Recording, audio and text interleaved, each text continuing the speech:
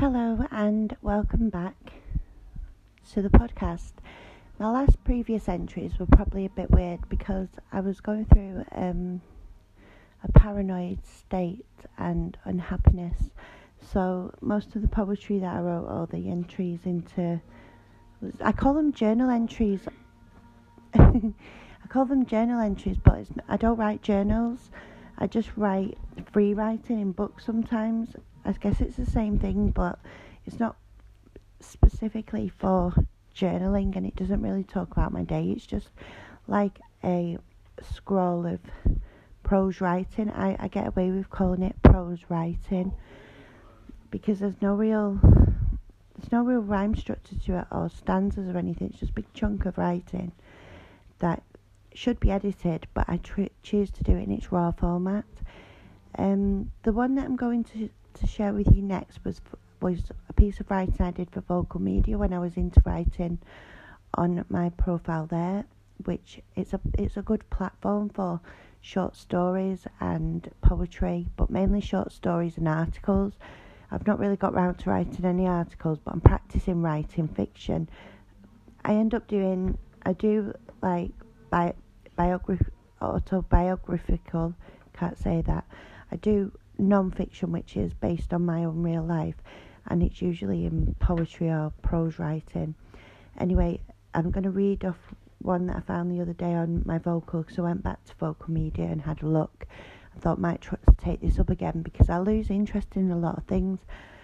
I lose a lot of interest sometimes, especially when I'm going through my dark days of it's almost like a depression.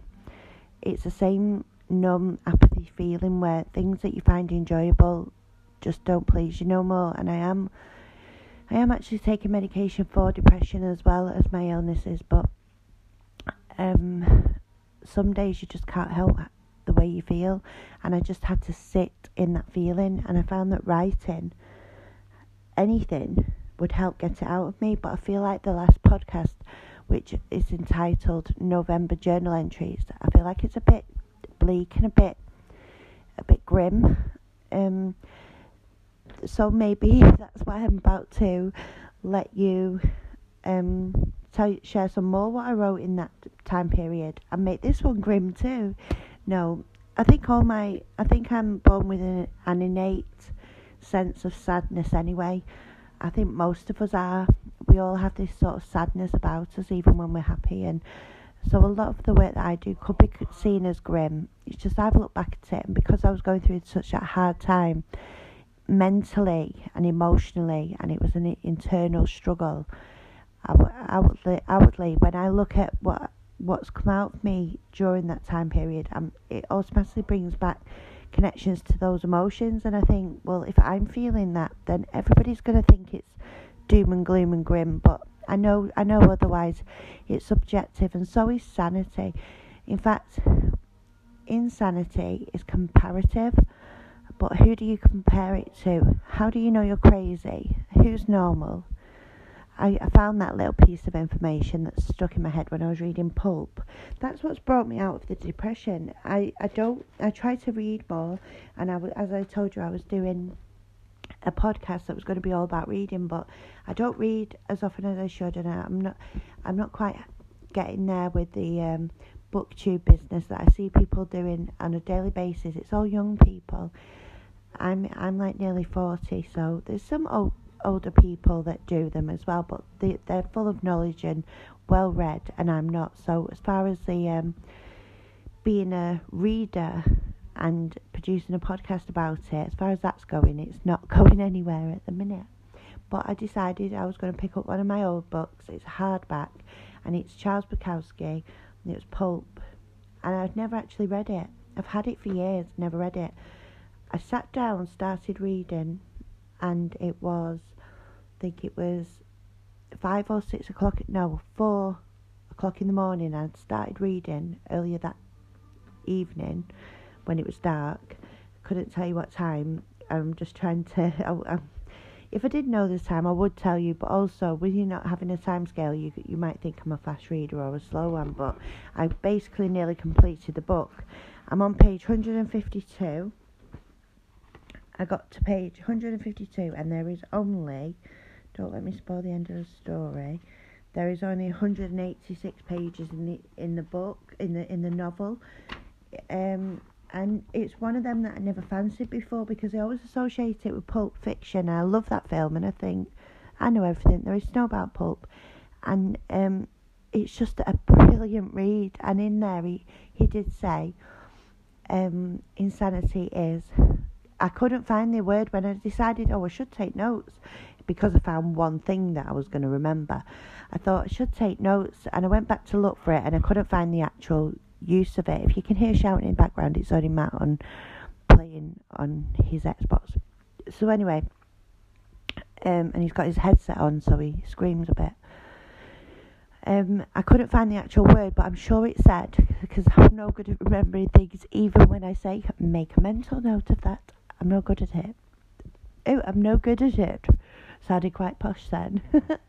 And it says insanity is comparative, or it might have said comparable. No, see, that isn't a word, isn't it? It might be, but I can't say it. Is comparative or comparable.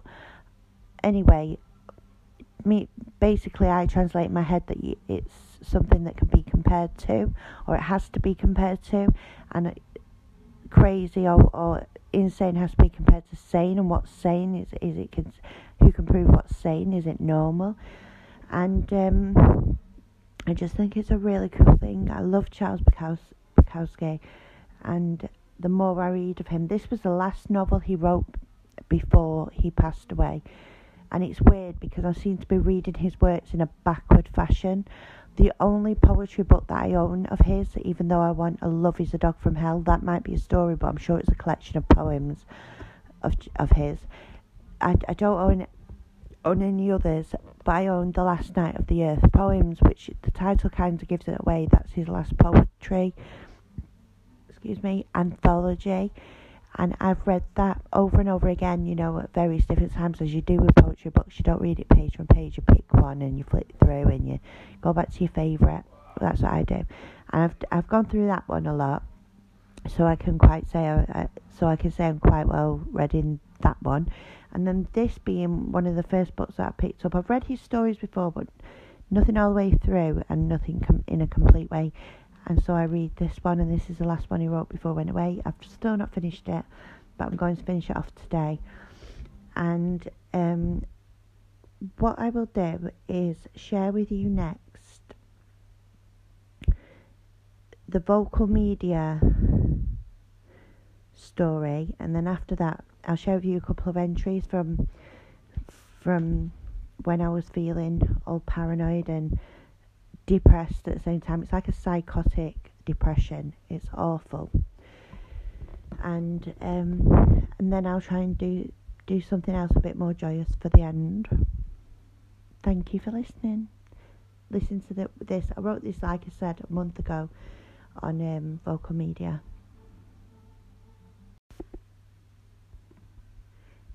Psychosis in Prose by So Poetic. About a month ago. Written in love poems on a website called Vocal Media. A tragic comedy that accumulates into a big series of incomprehensible events and a blurred timeline. Lost and wounded. She was always alone and never lonely. Her baggage she wore like a badge. She carried with her everything she owned and had everything she could need, except the connection she was terrified to take. She hated communication, small talk, as it sounded like misinformation. She could not ever trust a soul. Those she had trusted from old, from her being young enough to depend on them, those had been the ones who had told the lies, who let her down, and now did not want her around them anymore. She lived in threat of minor irritations until these things boiled over into fear and paranoid delusions. Every week another key would be handed to her, another lock change, on a house that only she and her cat had ever entered. No one was safe to step inside, but if someone happened to stop by and knock on the door, then she would call the housing up and another lock change on the doors once more. She kept her windows locked and blinds almost shut, but open enough to see people walking by, passing by, getting on with their lives, and they never knew what was going on in her mind or inside those closed doors. Quote by Stephen Baldwin, "I almost died secretly behind closed doors." Dark night of the soul, until one day, come what may, she happened upon a smiley face, friendly enough, although drunk. As such, she knew she might or could be saved. A whole new twist shone a light on things, at which she welcomed the visitor in. He came inside open-minded, opened his heart, and tore her soul apart in the kindest way. She saw that he had saved her from despairing, until he went away, disappearing only to lay his head in his own bed without her. That night was a dark night of the soul. Many a bad nightmare occurred. She made a decision. She texted a few words, then left her life in the hands of the blue-eyed man, the stranger. Would he? How could he? Save her. But he did. 12 hours later, she'd been missing all day, floating away in the state of unconscious lucid limbo. The second time, she saved herself. Then admitted defeat in the face of duty and the arms of angels, she took herself into the equation, and the stranger waited patiently away in his world, fighting fit as she fought a fight for and against her own demons, trying to lift the weight of her entire life. He waited to give her life, and she sensed a need to get out and talk about the pain, and the way she refrained from discussing the delusions before. She wanted to speak, but behind closed doors, ones with no windows, only the windows to the soul. This is a short quote by Emily Dickinson. My life closed twice before its close. It yet remains to see if immortality unveil a third event on me. Giving sorrow words. His voice was one of monotone innocence and ignorance, and the assurance of life was his policy, wide-eyed, signed, and declared. His beautiful charm of transparence and bliss. She wanted never to say those words for fear of drawing a tear on those immaculate cheeks. She did make him grow out his beard to frame her name upon his lips, and love the mouth that feeds her. His tongue is a crimson dinghy that floats in the rapids of rapid-rushed love, flushed blood, and heavenly scent harmonics. In other words, please be true.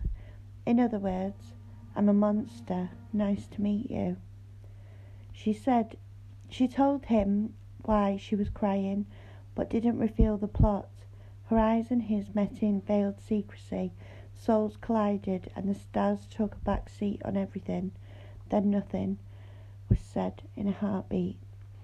The crowded car seat of the waiting taxi announced what was to be the longest, most connected, lasting memory. The only person who, in her entire life, gave, displayed, engaged, and forgave her love in all its shocking entirety. His broken heart could not be healed or mended, and he didn't feel it had to, or that it was his place to glue it. Instead, he took the biggest, best surviving piece that he could. He took it and claimed it, and it no longer looked maimed. This is by William Shakespeare, a quote. Give sorrow words, the grief that does not speak, knits up the overwrought heart and bids it break. The prepared mind, pampered into plump submission, depot medications, and the combination of love-fueled favours of faceted minds, adjust to fate and the passing time. Clocks turn to rust and miracles occur. What was it like to him or her? Her without him would not have been, but now she was no beauty queen. In the eyes of the world she had to be seen, and so without regret she ceased to be. Shivering into a shell from the seashore, he would be willing to listen, like knocking on heaven's door asking for permission to turn around and walk away. He loved her, made her who she is today. She hates the way she turned around, but there is no doubt her survival was padded out with happiness and contentment in most flower beds. It's lonely being the underdog. Demons don't speak evil anymore, but nostalgia plays its part in her scarred heart of dark trimmings. This is a short bit by Edgar Allan Poe. Lonely yet all undaunted, in this rebuilt land enchanted, in my heart by horror haunted, tell me truly, I implore, is my love within you? Tell me, I implore. Quoth the raven, sadly, nevermore. The loneliness gravelled along beside them, and lives on furthermore. She was saved and sold her soul to the man she would have given it to for free. Loneliness lingers on in the melancholic depression behind the enchantment of their secret serenade. Love song. Love leaves forever green and fragrant amidst the flow of summer wind. She'll be sane as long as love never leaves her alone again. And that was a strange trail to follow, I know. A love story as told from the point of view of the person with schizophrenia, emphasising a psychotic slant within the prose. That's what I wrote on Vocal Media, and I'm going to do some more writing for there too. Okay, I hope you followed that, because I read it quite badly. The next piece is just going back to what I was saying earlier, is a piece of writing that I did, and I was during that slump where I was really down, and I read it, and obviously I've tried recording it, and I did it to try and cheer myself up, which is part of the reason why I do a podcast, is try and express myself a little bit where I don't have to answer to anyone, or nobody can laugh at me, or, well, they can, you can laugh if you want, but I won't know you're doing it, unless, no, let's not go there. But I won't know, and it's just a place for me to express myself without getting overwhelmed. So I tried it, and I've recorded it, and I don't really want to go through it again. Not that it's anything bad, I can't remember what's even said in it, but it's because I've already recorded it. I think it will be apt for me to show you the recording where I don't sound as if I'm too happy either. I don't think I do. Anyway, it starts off and I sound really down, so I know when I recorded it, I was really down. So, the next one, I think I've just called it Warmth. So, enjoy. It's some kind of free writing, poetry, prose, whatever you want to call it. It's just a bit of stuff out of the headspace in my mind. Thank you. When the storm settles and all that is left are raindrops on shattered window panes, the glint of silver over drenched muddy walkways, and both paths merged together like once before the storm, try to take in the humidity of all that went on in between. Don't pick up any broken pieces, not yet anyhow. The reason being is quite simple. They're not required in the rebuild. They matter individually in a wabi-sabi sentimental view, but needless are these shards of broken hearts. They forge parts of the wars between you two. Take hold of the last leaf left on darkened branches. Pick out the bluest star in the sky. Hold on to one another close by hand and try not to allow the loved bygones to die. Put out the bloody garments of war, and in the flames of forever they might dry. Kiss each other's healing wounds and become as one. The sand dunes and butterflies in the stormy sky. Let the music play new songs and hum in unison beats.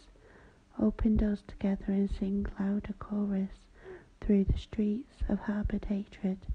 Mournful memories and happiness orders keep.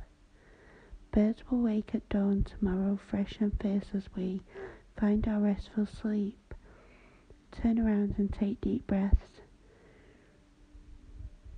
Reach out in the dark, for 1,000 crimes still terrify the recess of your hearts. Find the strength to trust yourself, regain your sense of worth. Touch his prickly skinned moonlit pulse, warmth for all his hurts. That said, another piece that was written round about the same time I've called Sandman. I'll share with you now.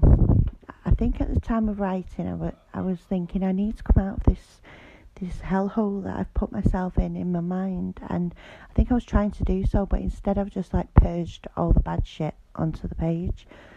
I'm not sure. I'm going to read it now. I think it's trying to be a poem. When your heart returns its destitution, blood purging red, embrace connects the tenants of the vessel and set sail on smooth, rough, less destitute finesse.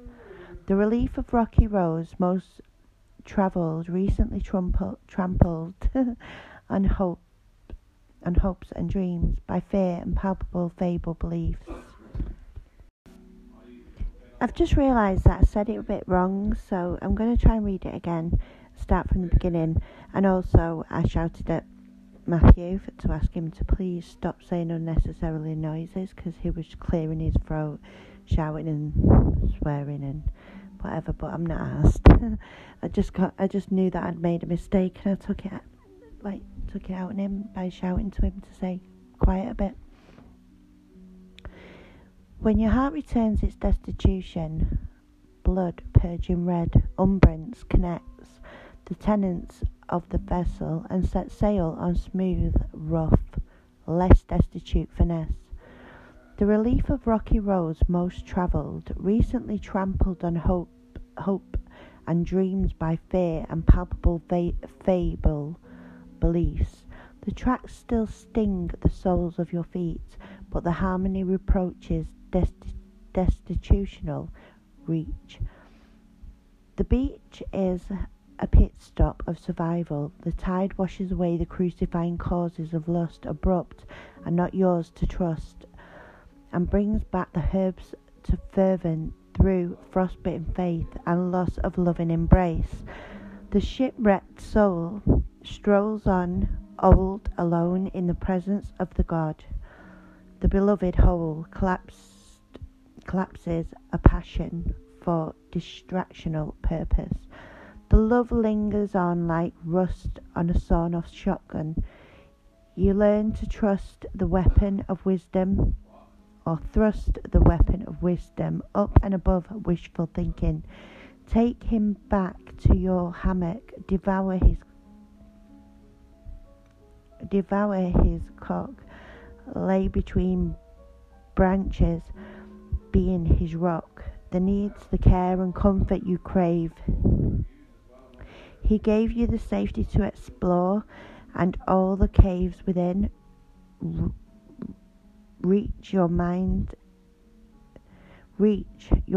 is this beach, and he needs you to build castles and towers while you cover him in sand.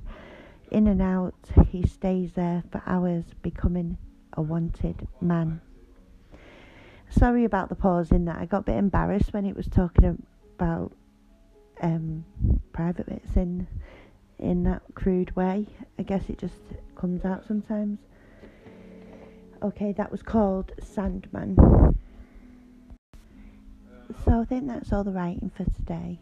I'm going to start making some new content soon. I was just sat here and I'm listening to classical music, just really low in the background. It's moved on from just Beethoven. It's a mixture of the most popular. It's only on YouTube. And I'm thinking to myself, there is a weird connection between mental health, or poor mental health, as in my case, and classical music. I mean, let me turn this down because it's gone quite loud, but a lot of the greats seem to be mentally I was going to say mentally challenged, that's the wrong word to use, but seem to be very deep into their psyche, and it reflects in the music, and I just don't know, it is a bit crazy. I think Beethoven was crazy, wasn't he? Sort of insane at certain points, and I don't know, every time I seem to get not ill but at unrest, I verge towards these kind of sounds as a soothing thing, but in the back, like I've got one side of my brain going, I can't hear it, it's fine, it will chill you out. The next part of my brain going, this is annoying me, it's so boring, it will have to stop.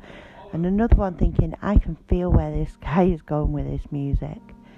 And then I have to look up and check and see who it is, and it's not that important, but I just thought I'd mention, that classical music helps. It's also good for babies when they're tiny babies. I've been told it's very good, and there's lots of children's classical music mixes on YouTube for you to look at. Not you personally, but I mean for me, I look at them and think, should I put something on like that for me, and sort out the inner child in Chasey. I'm going to do some shadow work later, and by that I mean I'm going to turn the lights down low and create shadows. No, I'm joking. I'm going to just chill for a bit. I'm going to try and get another episode out today, which is the 21st of November, I think, and it will have better content on. I'm going to do question and answer, Q&As. I think that might be something different to do, and I'm going to find the right one set of questions. I started already, but I didn't like my answers, so for now I shall let you go. Come back later and listen to my next episode. It's nice having you here. Thank you, bye.